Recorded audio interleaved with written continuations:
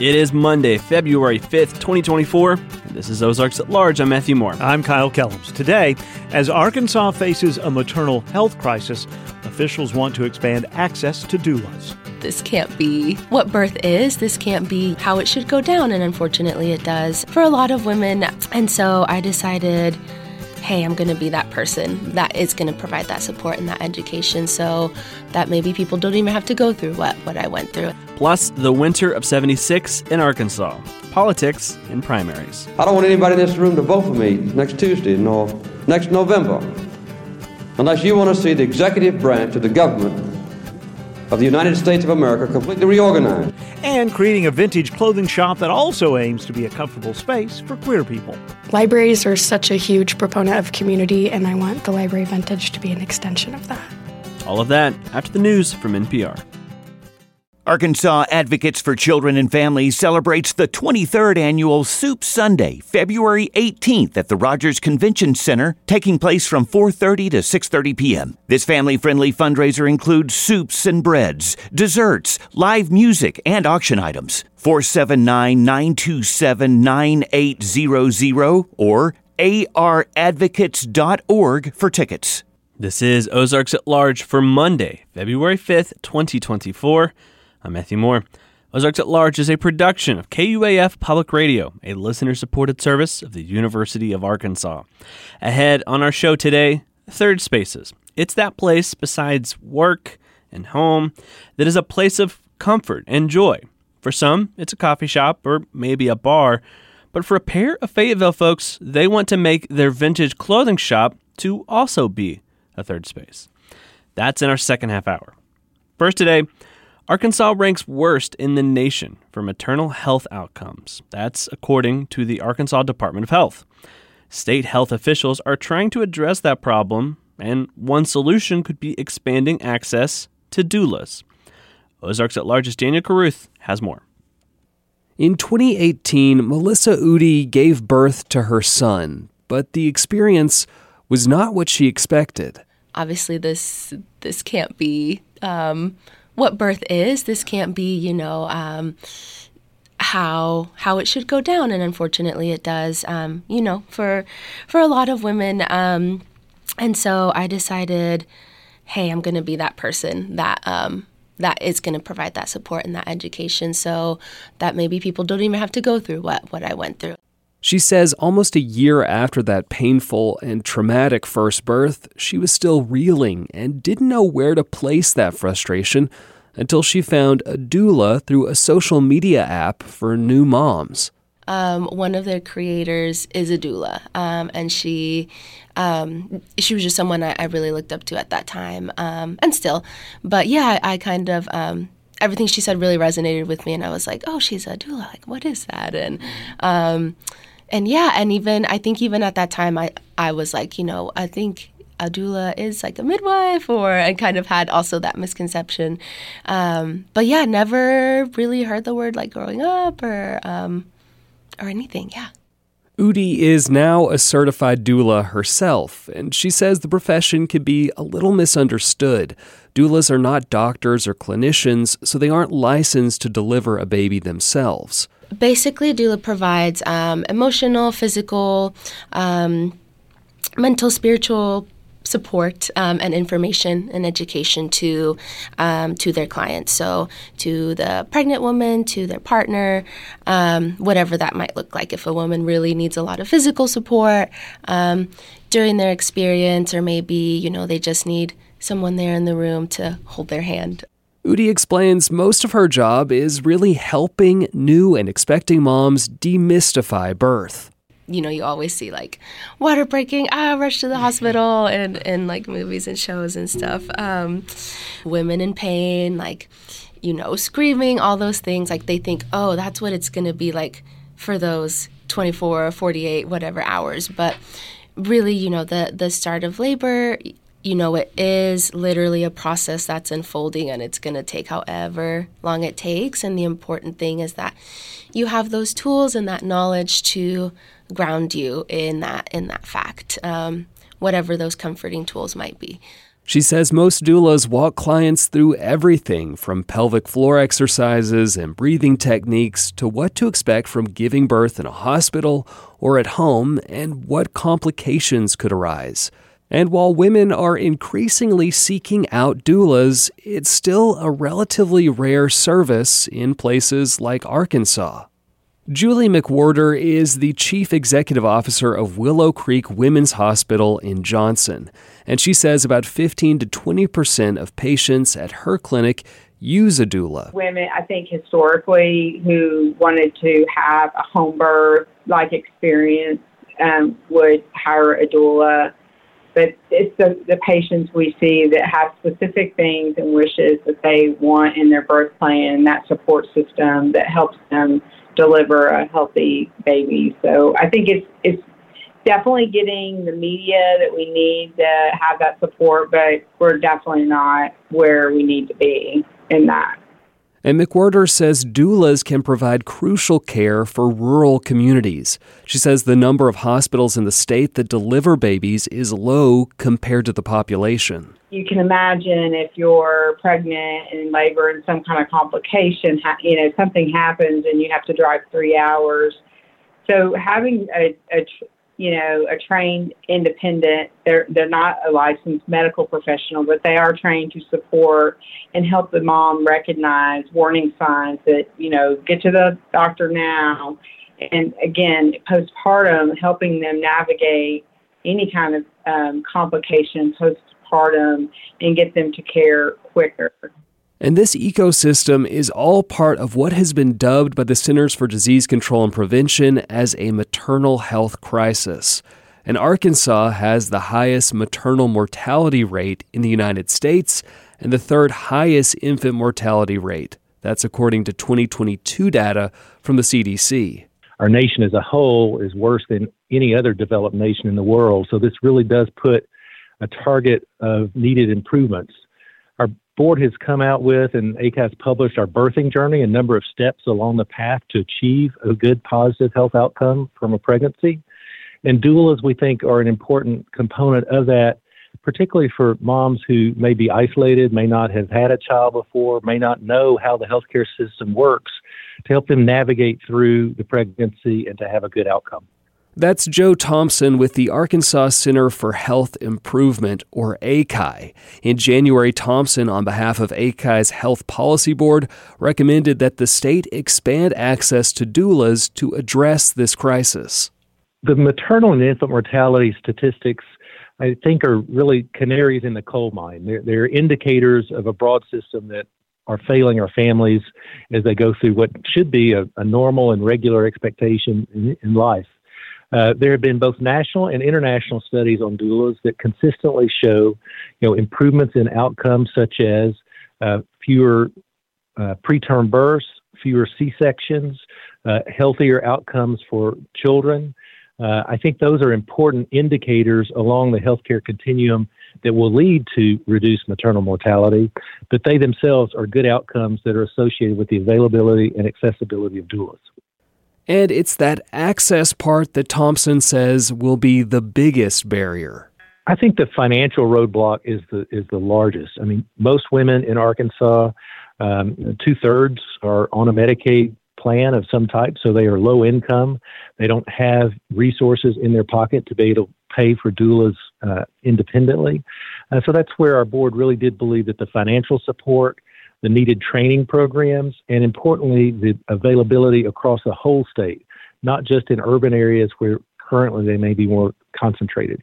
At least 12 states provide doula reimbursement through Medicaid. Arkansas is not one of them. And McWhorter says most patients have to cover that cost out of pocket, which can cost anywhere from $800 to several $1,000s. Typically, the patient pays 100% of the doula. Right now, that's not something that we provide on site.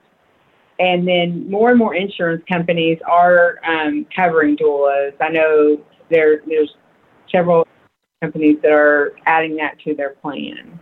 And last year, Walmart, the nation's largest employer, expanded its healthcare coverage to include doula services for workers up to $1,000.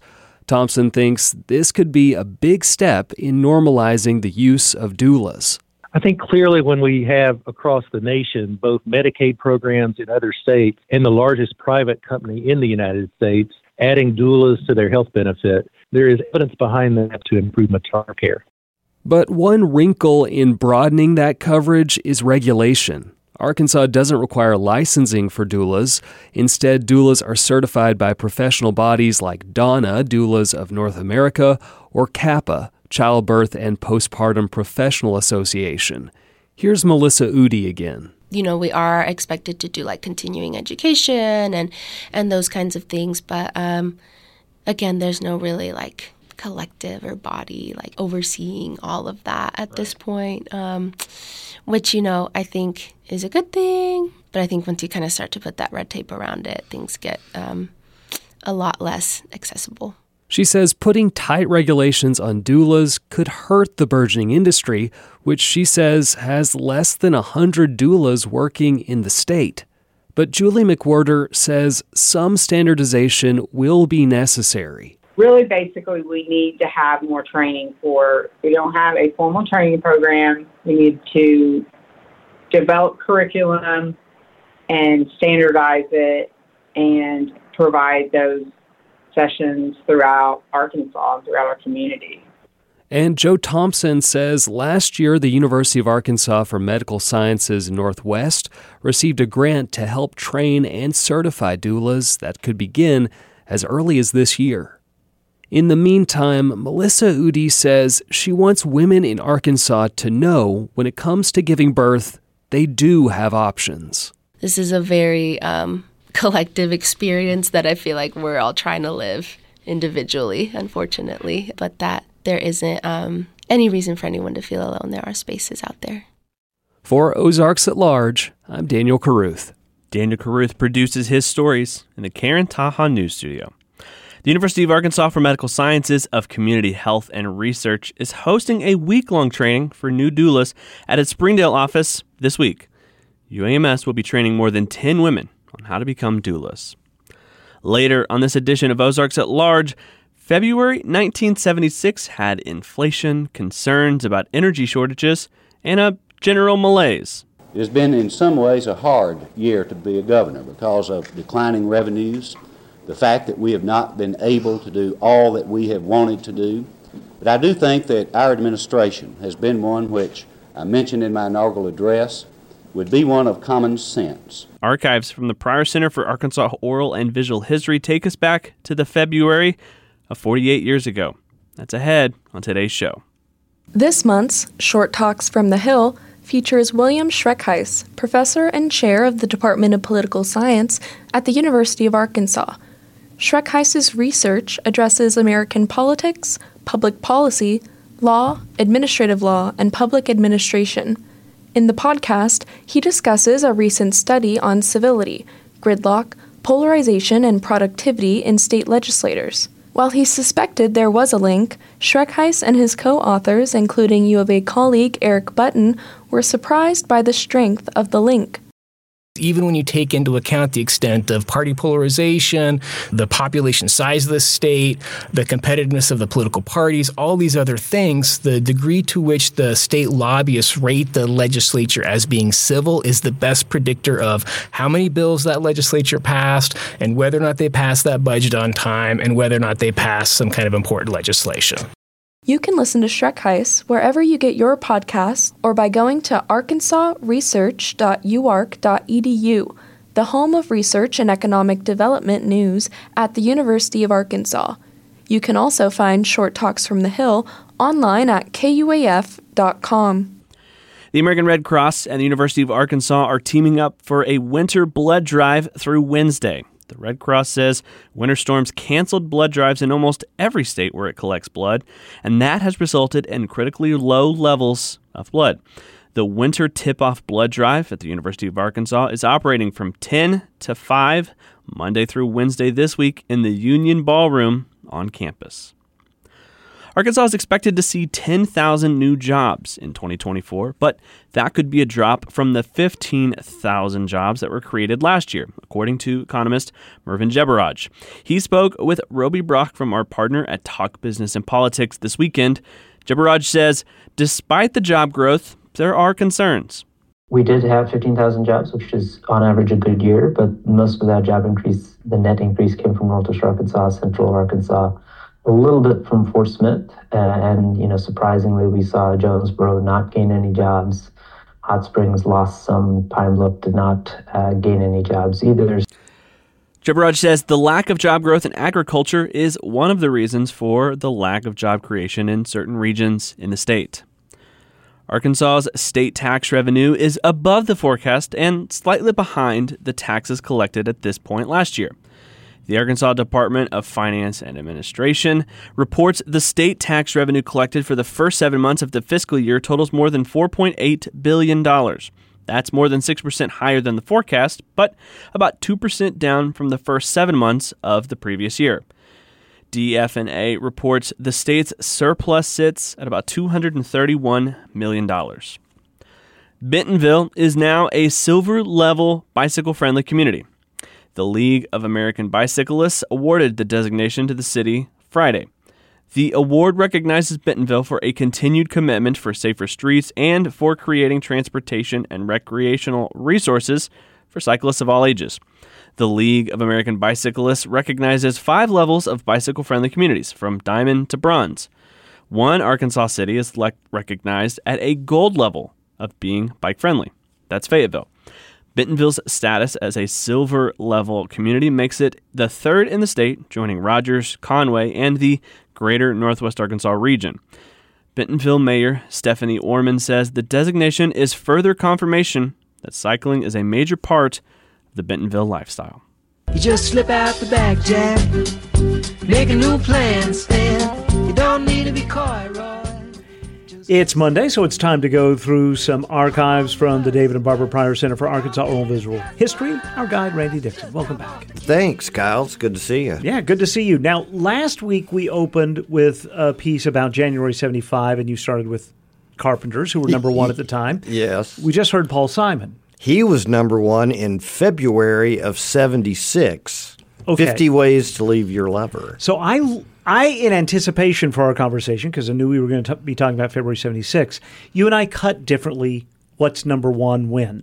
Oh. This was the first number one song of February. But I would argue that the last song of January, which was like January 30th, was actually the number one song when February started. And what was that? It was Love Roller Coaster by the Ohio Players. Ooh, now so I was kind of hoping that you would be coming in with that. But oh, man. Paul Simon's fine. Why don't we close with it? You have a deal. Okay. All right. So, February 76. Yeah, let's see. Gerald Ford is in the White House. Yep. It was the beginning of a bicentennial year. Yes, it was. We aren't going to talk about that here, though, because they weren't worrying about that till it got closer to summer. And the Olympics, the Winter Olympics, were underway in Innsbruck, Austria. Right. So it was a busy year, busy month, busy for politics, too. It was a presidential election year. So primaries were going on in February. Yes, just like they are now. Kinda. Yeah. But they were a little more exciting then. Yes. So let's talk politics. All right. At first. This is a young man that you will hear a lot more about in the decades to come. Uh-huh. He was a young law professor up here at the U of A, had run for Congress, was beaten by John Paul Hammerschmidt 2 years before, so he is running for Attorney General, statewide position, and this is a young Bill Clinton making an announcement. Now, one thing I need to point out, a couple of these sound clips have a little funky sound to them, and that's going to happen when you have, it's called magnetic stripe, and it's just like a tape recorder, basically on the side of a piece of film. And sometimes that can get damaged over time, and you hear a little bleed over on a couple of these, and this one we're about to hear is the worst one, and you can still understand what he's saying, but hopefully we can figure out a way to clean this up for in the future. But here's Bill Clinton announcing for Arkansas Attorney General. The Attorney General is our state's lawyer and the guardian of our people's interest as well. It's very important that the right kind of person be elected Attorney General. As a lawyer and teacher, I've tried to show the devotion to excellence, hard work, and independent thought that we need in the Attorney General's office.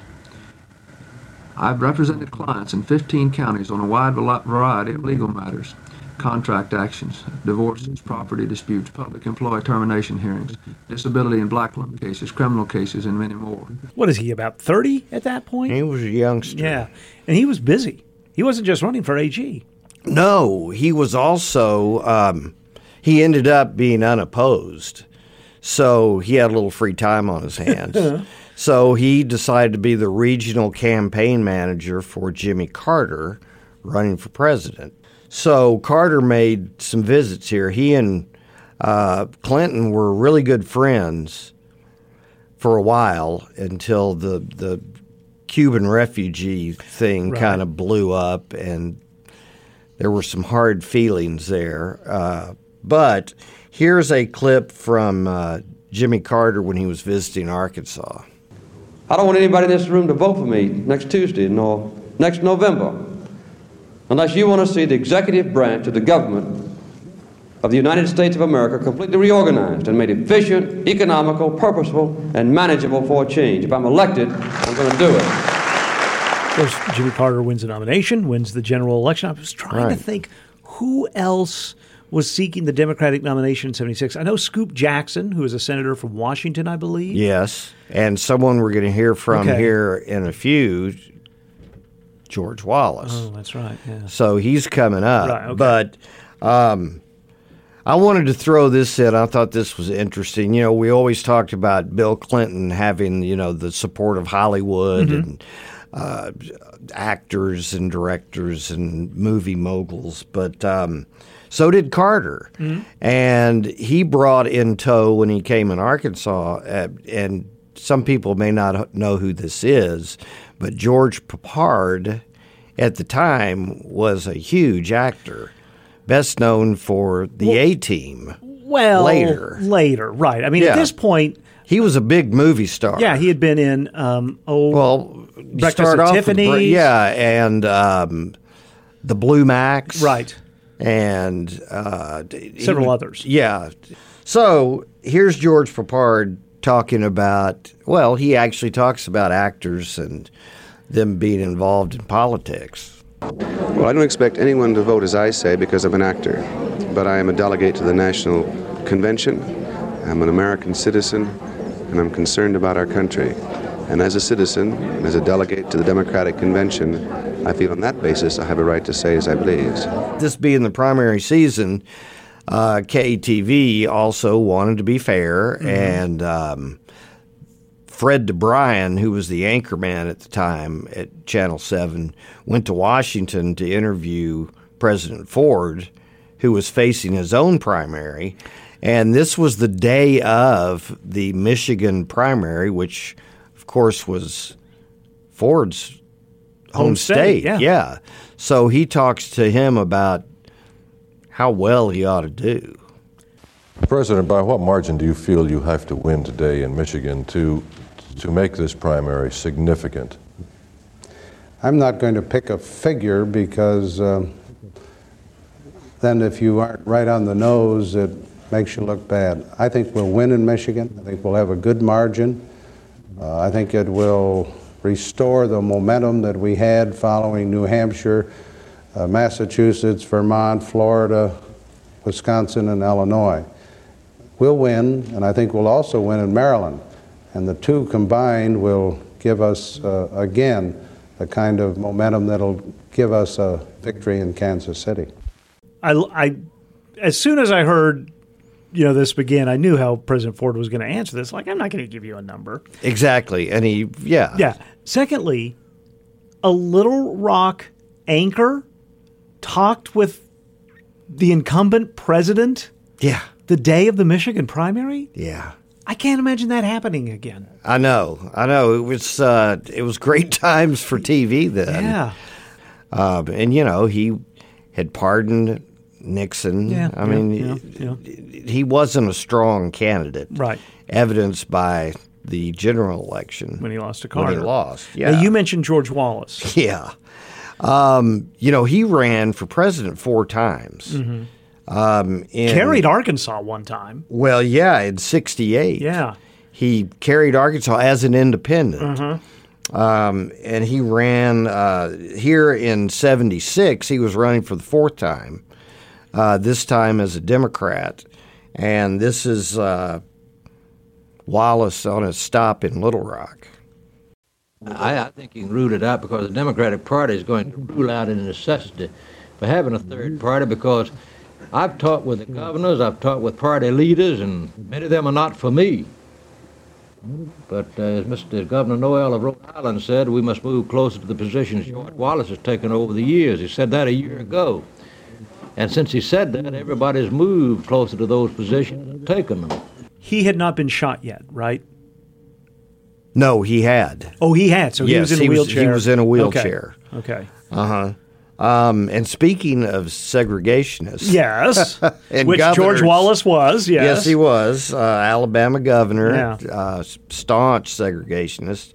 Well, Arkansas had its own. More than one, but yes. Yeah, but Orville Faubus. Yes.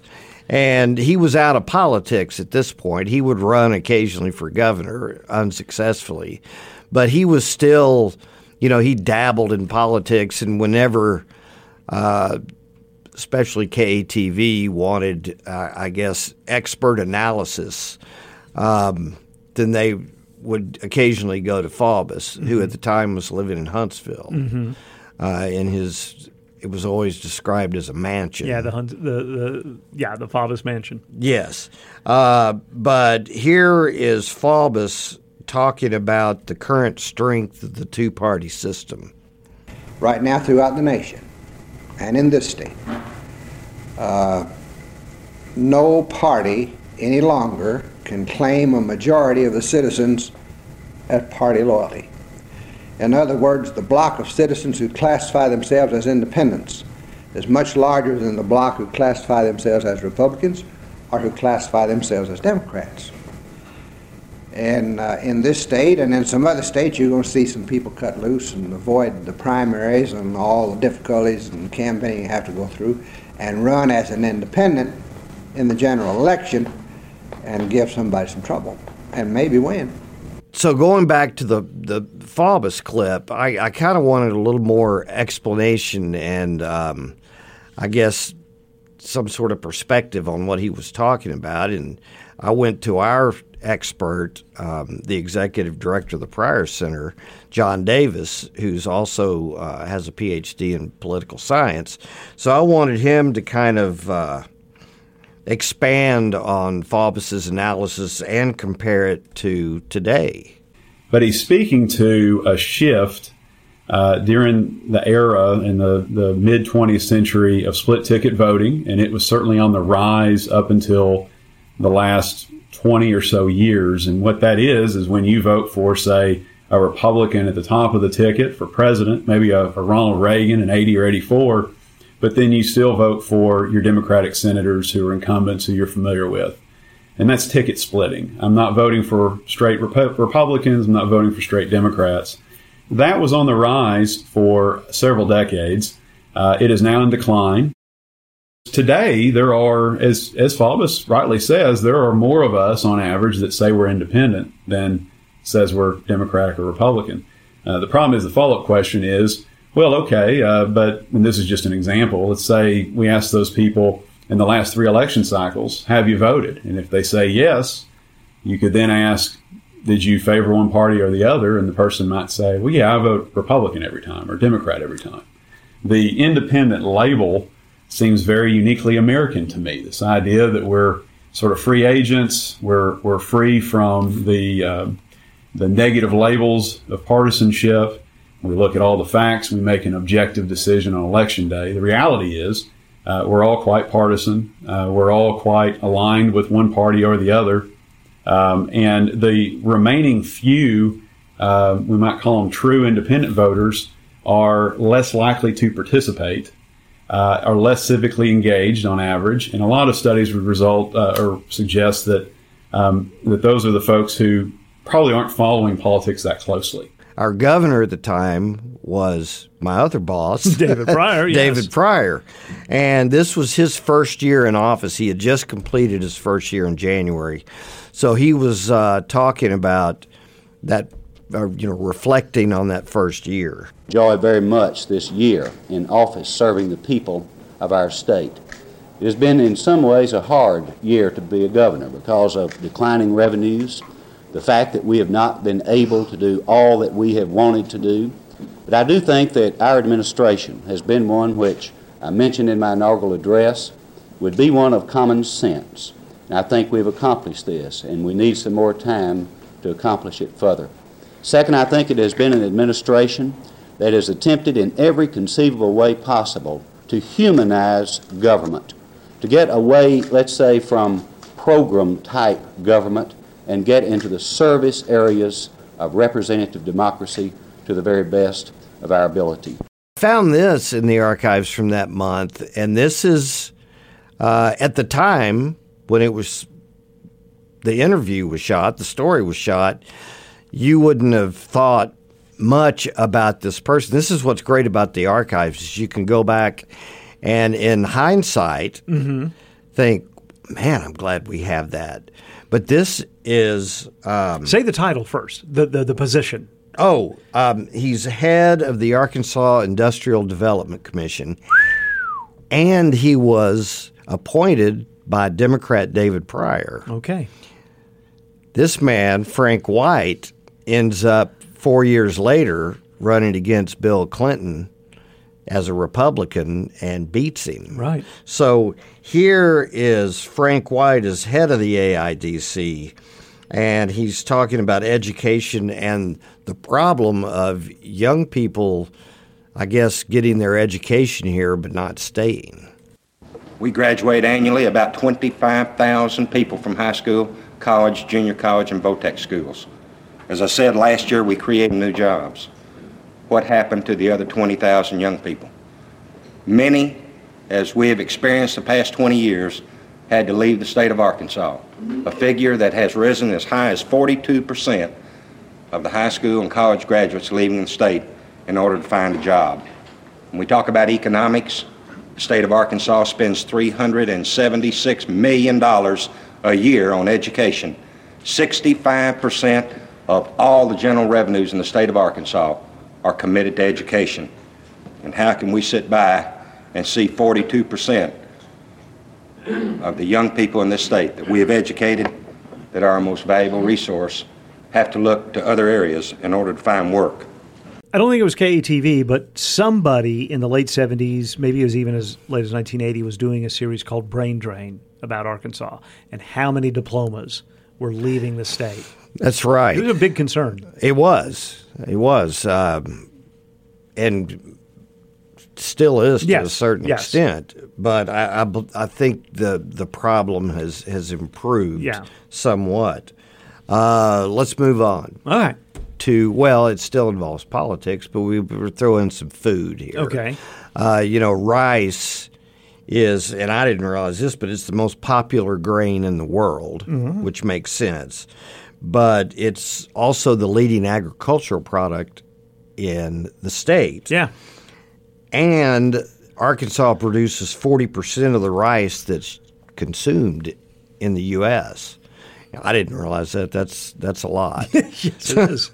Yes. So in February of 1976, KATV talked to Arkansas' senior senator at the time, John McClellan, and he was looking at wanting to expand Arkansas's rice production outside of the U.S. We can produce more rice in this country than we are producing. Now, if we can develop a market for it abroad, and we are doing that, that means more employment, that means more production, more income, more revenues for our people. And the world, we've got a lot of hungry people in this world, millions and millions of people who, if they had rice, could survive, and rice is their principal diet. Now, the problem, of course, is how can they pay for it? But hopefully, we'll be able to participate in that world market, increase our participation in it, and hopefully the conditions will improve to where more people who need it and who are suffering and hungry can have food, can have rice, than have it now. So, lastly, Oaklawn in February is always in big swing. Mm-hmm. And the Sella family, for generations since, I believe, 1916, has owned Oaklawn Racetrack and Jockey Club and now Casino. Mm-hmm. But here in February of 76, Charles Sella, who was the owner at the time, just talks about the upcoming season, but I was interested in hearing about their payroll and who they were employing there. Dave, this year we will have an all-time record. We will employ about 1,200 people at a payroll of over $1.5 million, which is rather staggering when you consider that it's a 50-day period. And how many of these people are local Hot Springs area people, and how many come in just for the meeting? Well over 80% of our total employment are Kansans, and I would say about 50% of that total are from Hot Springs and surrounding counties. All right, February 1976. I'm glad I'm not there, but I was glad to visit for a little bit. Sure, yeah. Any idea what we'll talk about next week? I got some stuff in the works. But, okay, all right. We don't want to commit. You're like Gerald Ford with the Michigan number. I don't want to. I don't want to say for sure. I'm not going to jinx it. All right, but let's go out with what was the number one song when January 76 turned to February. Love Roller Coaster. Ohio Players. Thank you, Randy Dixon. Thank you.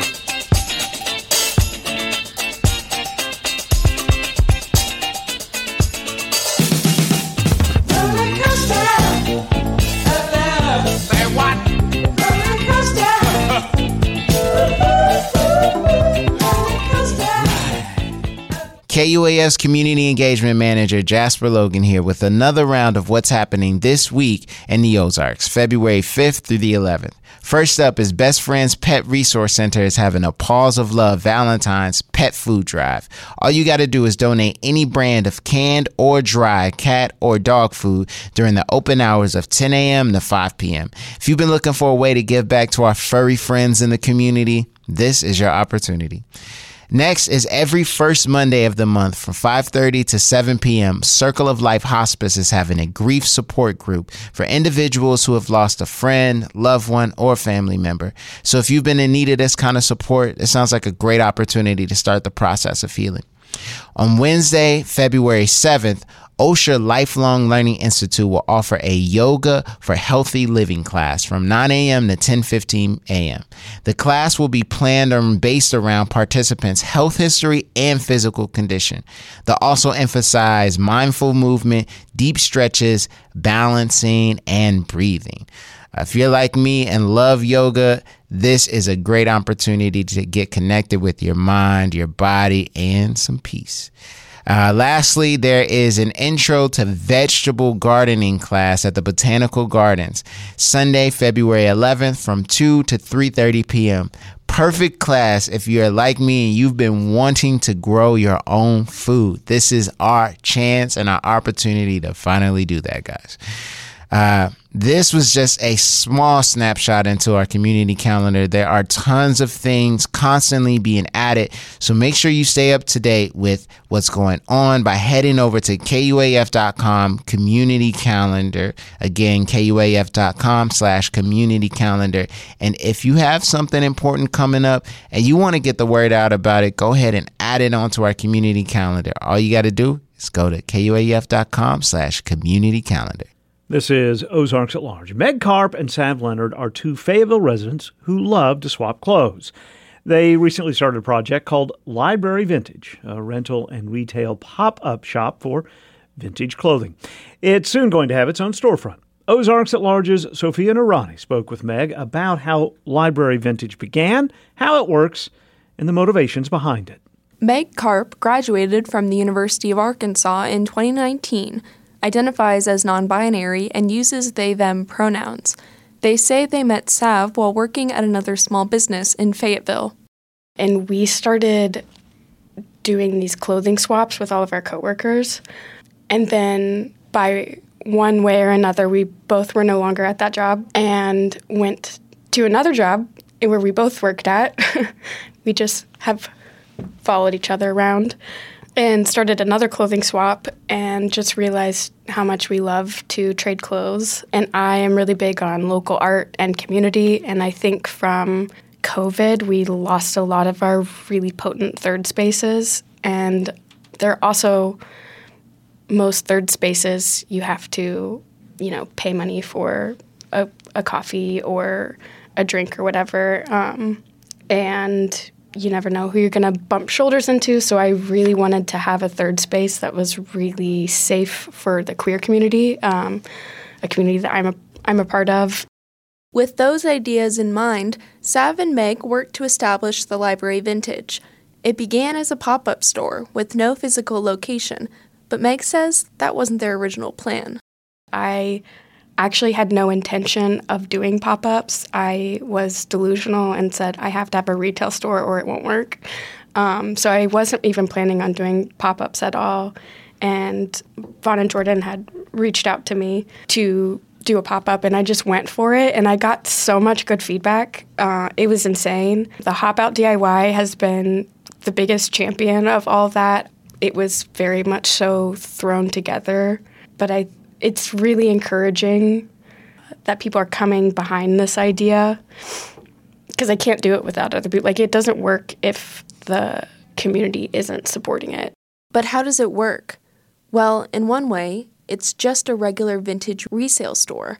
But that isn't the main draw.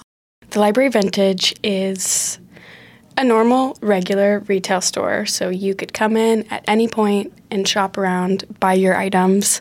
But additionally, I also sell subscriptions. I have a $20 a month subscription where you can check out one item at a time, much like a library. Take it home, wear it as much as you want, and then bring it back unlaundered, and you can return it and replace it an unlimited amount of times during the month. It also doesn't matter how much an item is or how much it costs. If you pay for a $20 membership, you have access to everything that's rentable as long as you want it. There are no late fees. There's kind of a loose 60-day rental just to kind of...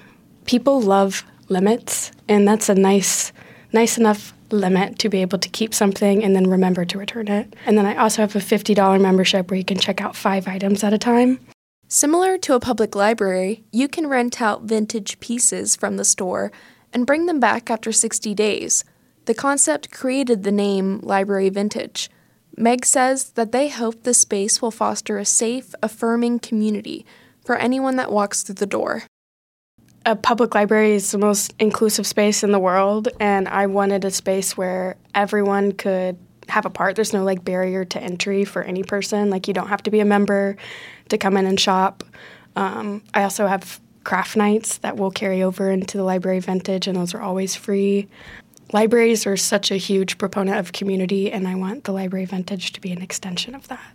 I want to have the biggest collection of local designers in the state.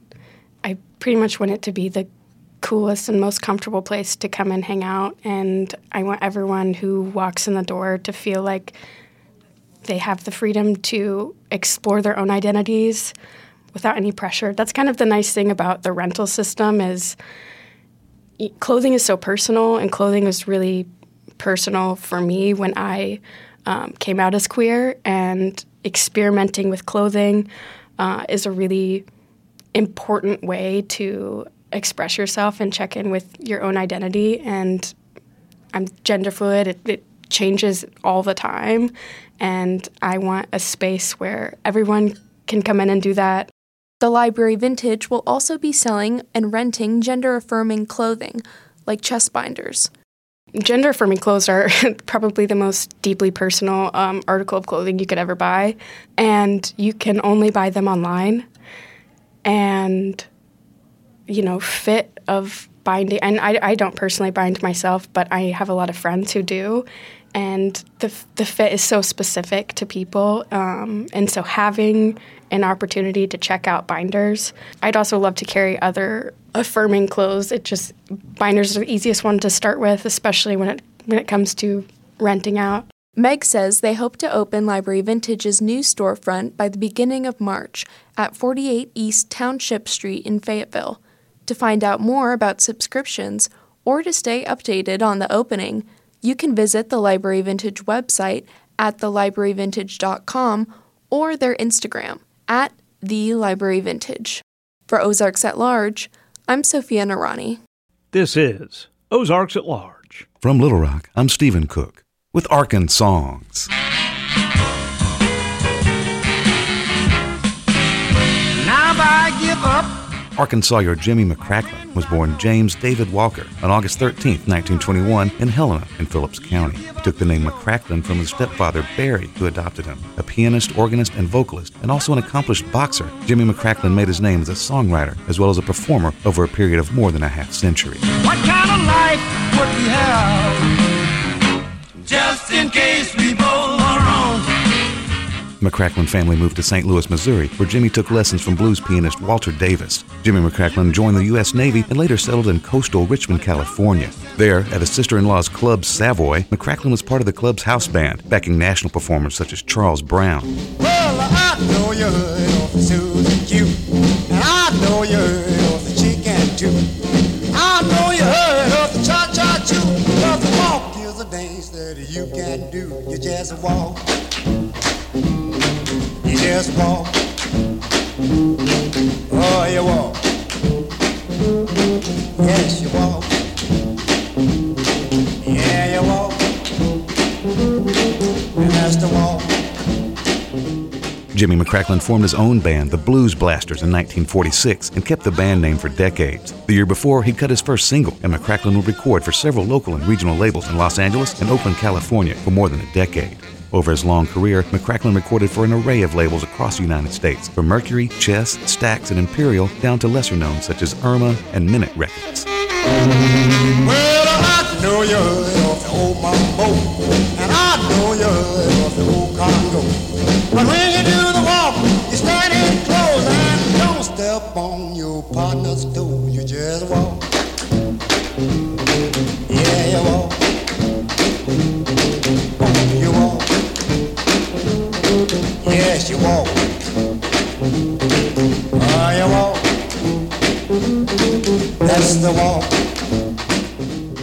In 1957 and 1958, Jimmy McCracklin's first national breakthrough came with his R&B and pop hit, The Walk, complete with an appearance on TV's American Bandstand. Soon, the Phillips County native came to embody the so-called West Coast blues style, with its faster tempos and emphasis on keyboards, not unlike that simply of straight R&B. In 1962, Jimmy McCracklin released his first solo album. Tramp. What you call me? Tramp. You don't wear continental clothes or Stetson hats. But I tell you one doggone thing, it makes me feel good to know one thing. I know I'm alive. Got an opinion, baby. That's all right, Mama was.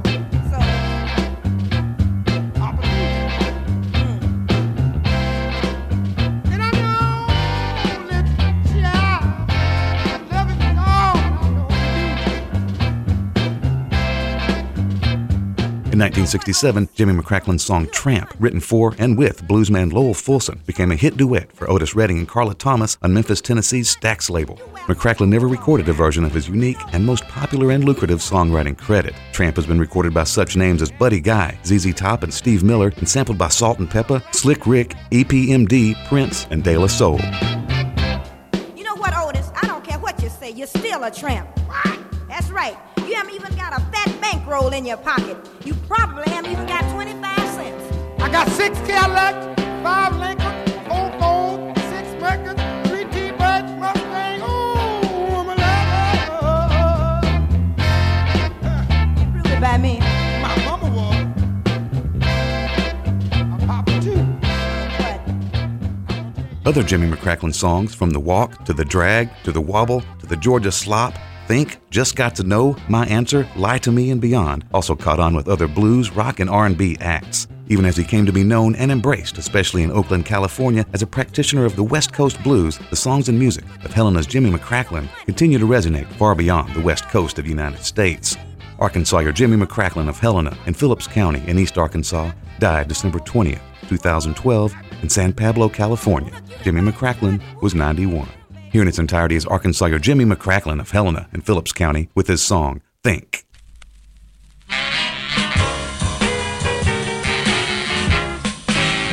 Now I give up my friends I know, and in return you give up yours. Before we think, what would we do later on? What kind of life would we have, just in case we both are wrong?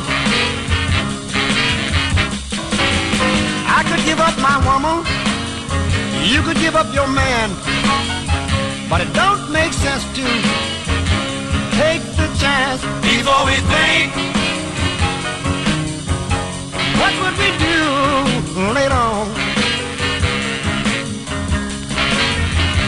What kind of life would we have, just in case we both were wrong?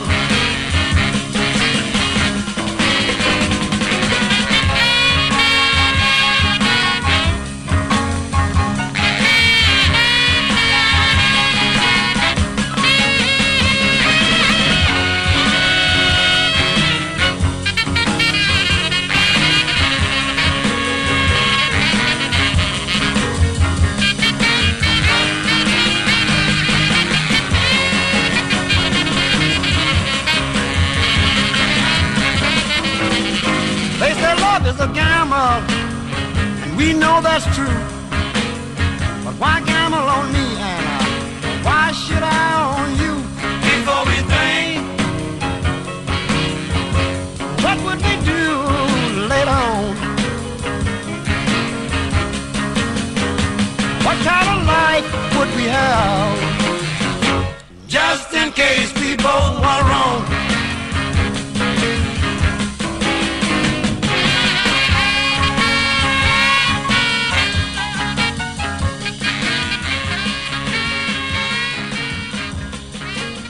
Arkansas Jimmy McCracklin of Helena in Phillips County with Think.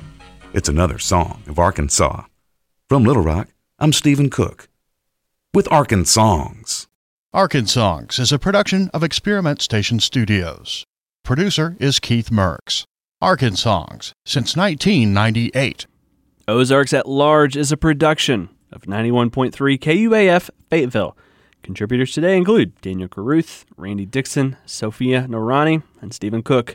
Additional help today from our pals at Little Rock Public Radio. Matthew produced today's show in the Bruce and Ann Applegate News Studio 2. If you ever miss an edition of our show, you can find our back catalog at our website, ozarksatlarge.com. You'll also find a link to subscribe to our free newsletter, the podcast version of our show, and so much more.